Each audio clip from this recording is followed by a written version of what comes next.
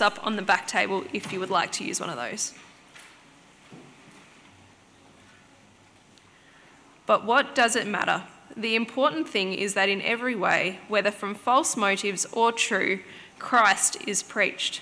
And because of this, I rejoice. Yes, and I will continue to rejoice, for I know that through your prayers and God's provision of the Spirit of Jesus Christ, what has happened to me will turn out for my deliverance. I eagerly expect and hope that I will in no way be ashamed, but will have sufficient courage so that now, as always, Christ will be exalted in my body, whether by life or by death. For to me, to live is Christ and to die is gain. If I am to go on living in the body, this will mean fruitful labour for me. Yet what shall I choose? I do not know. I am torn between the two. I desire to depart and be with Christ, which is better by far. But it is more necessary for you that I remain in the body.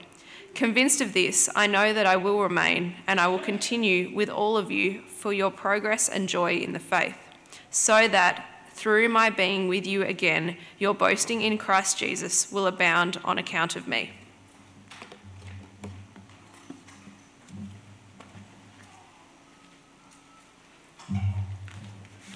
Thanks, Victoria, and good morning again. I've been very much looking forward to share fellowship and God's Word with you. I've been preaching this series in a number of churches throughout Tasmania and will continue for the next couple of months, but I've been most looking forward to share that with you as my home church here. Let me lead you in prayer. Lord Jesus, we just are overwhelmed by your goodness today. That you leave with us your peace is extraordinary. We know there's no one more kinder than you, and your goodness is infinite. Lord, according to your kindness and infinite goodness, may you attend power to the truth that is preached today, that none of us would leave untouched by you. And we ask this in your name. Amen. Well, we set off on our 6-metre boat for a lovely day of fishing off the coast of Low Head. At 7:30am in the morning, Bass Strait was like a mill pond. I had my two brothers down from Sydney and we were heading out for some lovely fishing. We got to about 6 kilometres out to sea and we were catching some of Tasmania's finest fish. Nanagai, mowong, mackerel, barracuda, pike, and of course everyone's favourite, flathead. Wonderful day, wonderful day. Now at 1pm the wind began to pick up and the predicted rain began to fall, which was no problem. I knew that was happening, I checked the weather, it wasn't anything too serious. But what the weather predictions didn't predict and what I didn't know was that this rain developed into a low pressure system. It was quite isolated and local, just over Low Head where we were. And within 30 minutes, the Bass Strait mill pond was a raging squall. 2-metre plus waves were present, and the sight of a 3-metre freak wave breaking over the bow of our boat disturbed and shocked all of us who were in there. As the rain came down, land was no longer visible, you couldn't see land, and we had to somehow make our way back to Low Head.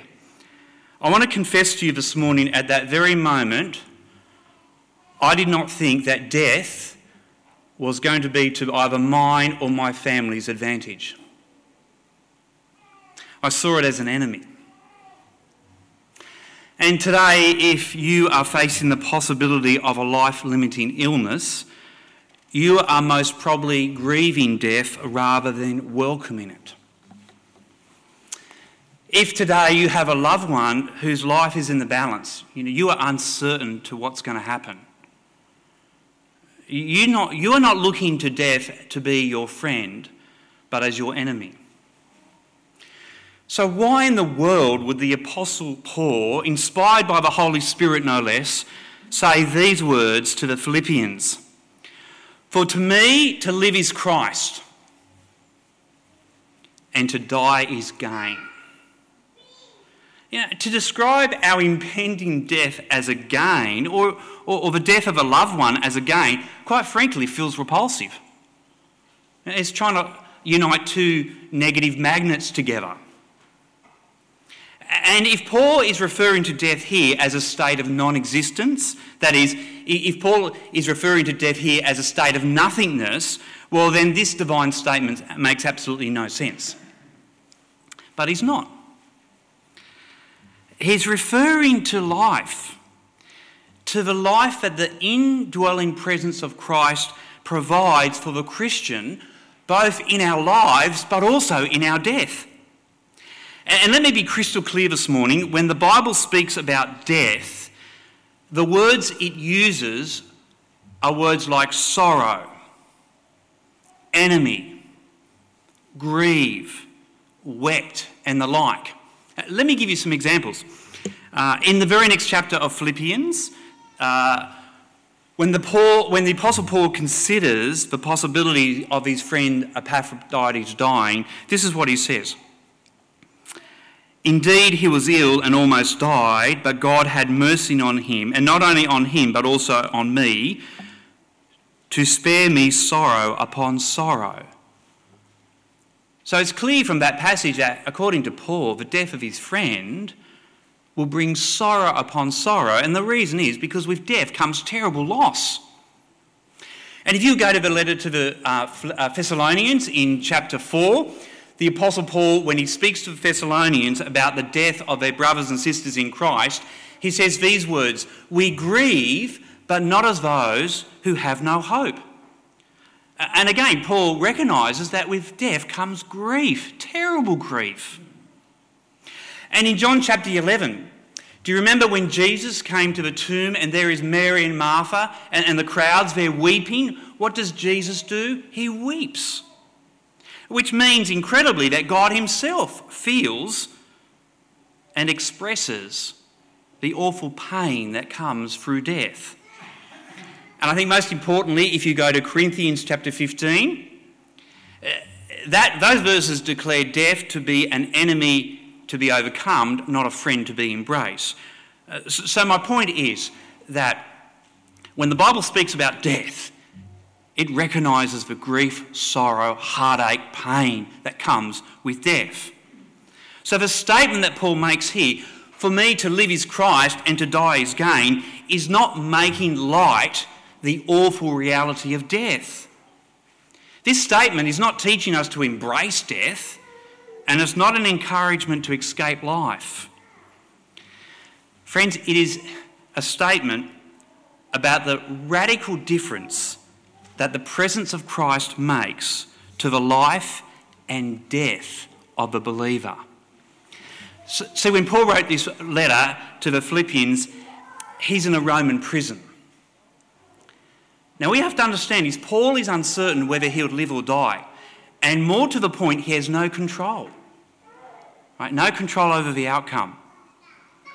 His chief concern is that he would honour Christ whether he lives or he dies. That's his concern.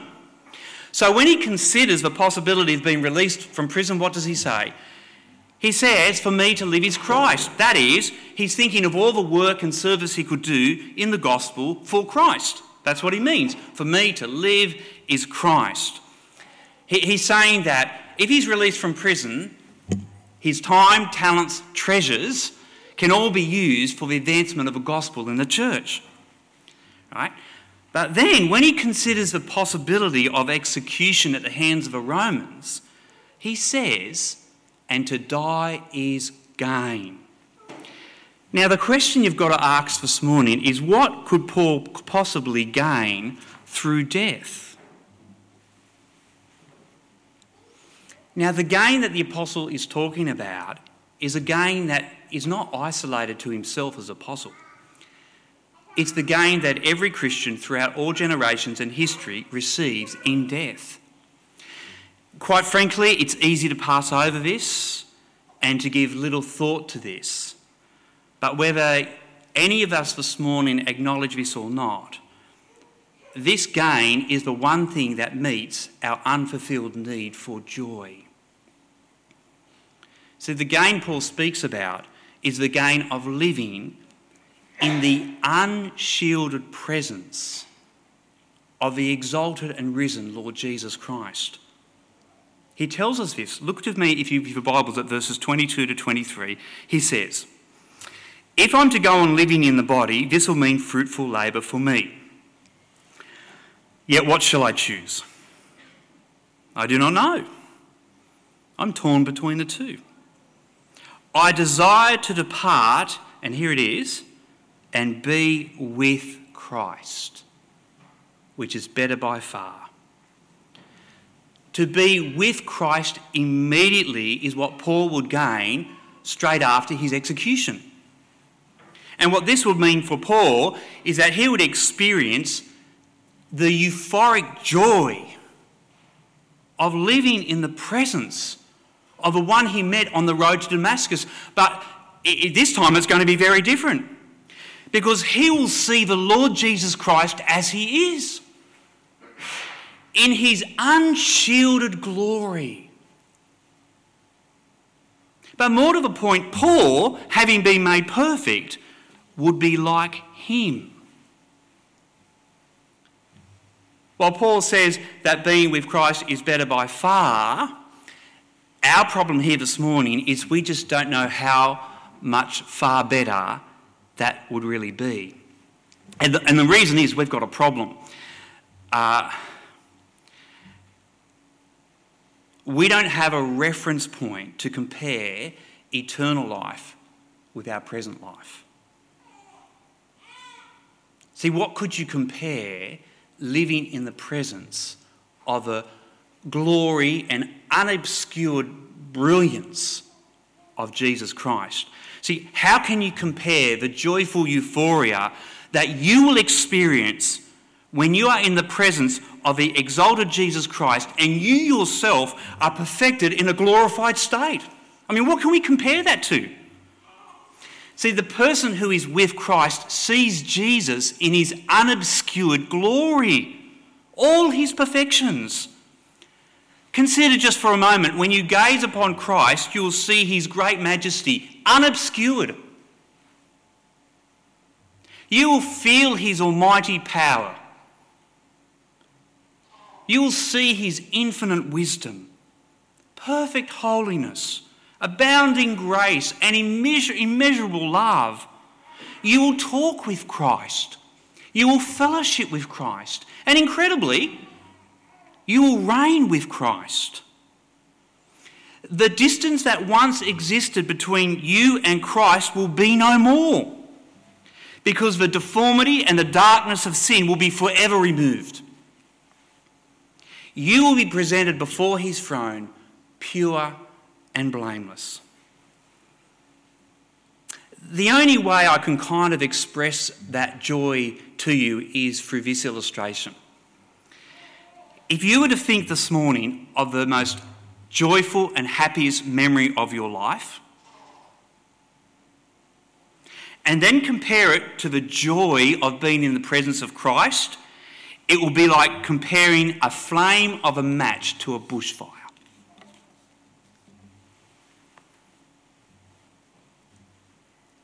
Your present joys are a shadow of what is awaiting for you in eternal glory.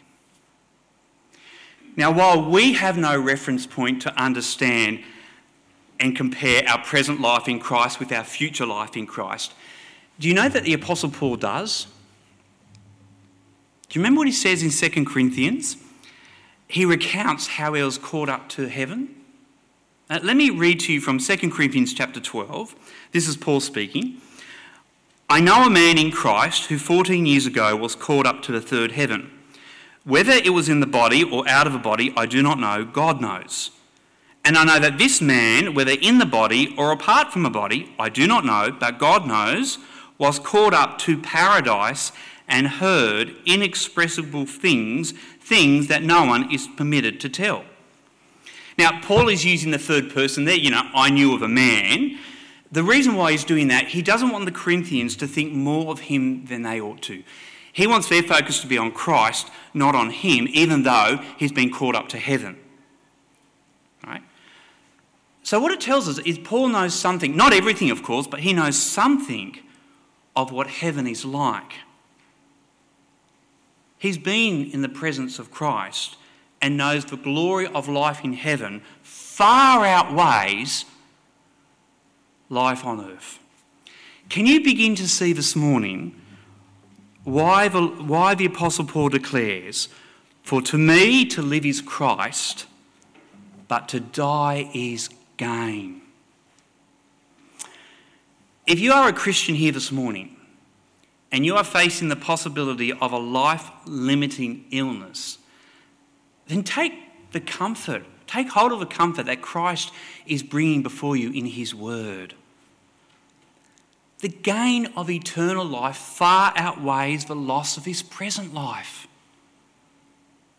May you find comfort in the knowledge that when you die, you'll be with Christ immediately.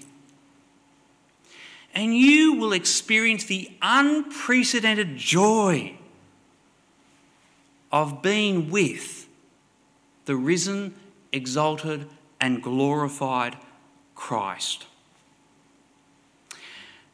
Your sin at this present moment obscures your vision of the glory of Christ.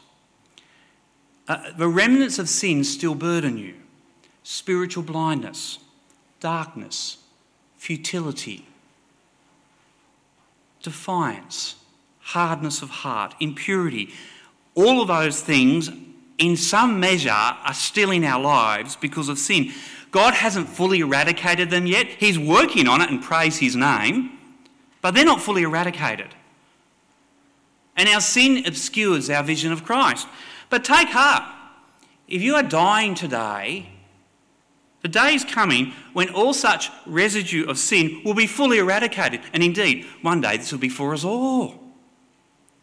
So when you die, you will not only see the Lord Jesus, but you will walk with him. You will talk with him. And you'll do this in a state of purity and perfection. My sisters and brothers, what joy, what blessedness, what peace, what glory awaits you. Don't think for a moment that your illness is a sign that the Lord has abandoned you. Do not think for a moment that the Lord is punishing you. Far from it. You are ill and dying because you are living in a broken world with a broken body. But praise be to God, because he's going to deliver you from both. So I say to you, keep resting your faith in Christ. Keep turning your heart away from sin. Keep repenting. Keep trusting him to be your righteousness, your holiness, your redemption. Your faith in Christ is never in vain, because in him, John tells us, is eternal life. And because he lives, so will you. If today you are mourning or grieving the loss of your Christian loved one, then I encourage you, receive the comfort that the Lord Jesus Christ extends to you this morning. Your grandfather, your grandmother, your mother, your father, your husband, your wife, your daughter, your son, your sister, your brother, your grandchild, your great-grandchild, or your friend who is in the Lord, they are not disadvantaged by death. What they now experience in the presence of Christ is beyond description. They are with Christ, and they live in the glory that Christ has prepared for them. Yes, appropriately so, we grieve the death of our loved ones, don't we? And the reason being, with such death, we experience loss and heartache, and that is so painful, and rightly so. But remember, you've experienced a loss, but they haven't. For them to die is gain. The fruit of faith in Christ surely is comfort and peace. And that's because not only are our loved ones in Christ with the Lord, but one day, if you're a Christian, you're going to see them again. The separation's only temporary. And the good news is that your relationship with them in the next world is not like it was in this world.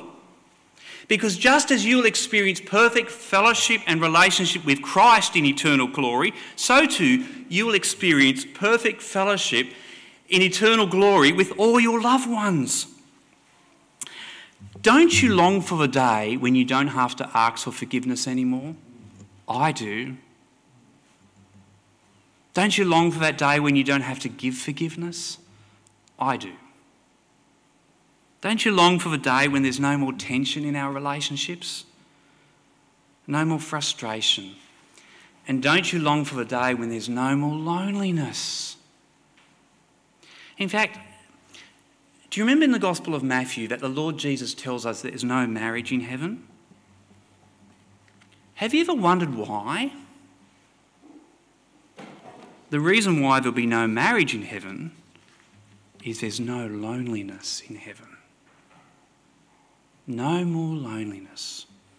Yes, we grieve and mourn the loss of our Christian loved ones, and rightly so. But we ought not to grieve as if there's no hope after death. They are alive. More than that, they are with Christ. They are basking in the presence of his eternal glory, and one day you will be reunited with them. My grandfather, by the name of Claude Pitt, was truly a man of faith. His life was not without trouble. In fact, he was burdened by many, many, many troubles. When his wife Dorothy gave birth to their first child, my mother Margaret, he was full of joy, and so was Dorothy. They were married during the Depression. Before Dorothy gave birth, World War II broke out, the anxiety that caused.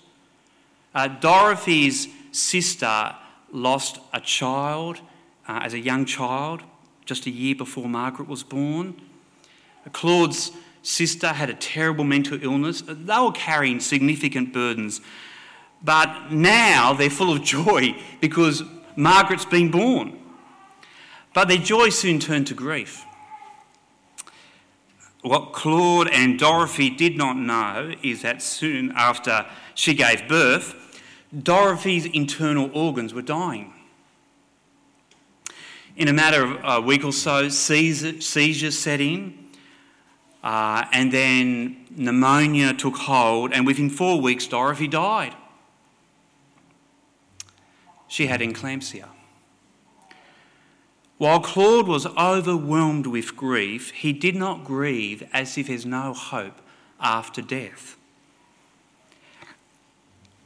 On Dorothy's gravestone, he had these words written: "Until we meet again." And that was not mere sentimentality. That was faith. Claude knew that one day he will see his beloved Dorothy in glory. And that's what brought him comfort in his grief. My sisters and brothers, today, all of us suffer from a very old disease. Trouble of the heart. We all have heart troubles. And our hearts can be very troubled, especially when we're facing death or when we're suffering grief. Please remember today that the remedy for your heart troubles in death and grief is Christ. He's the remedy. And the prescription Jesus himself gives to us in John chapter 14 is trust in God, trust also in me. So I encourage you today, may the pain, grief, suffering and trouble that you will experience under the shadow of death lead you to put your faith in Christ more deeply. Trust him more entirely. Rest in his power more unreservedly and lean into his love more completely. For in him is the comfort we long for under the shadow of death. Let me lead you in prayer.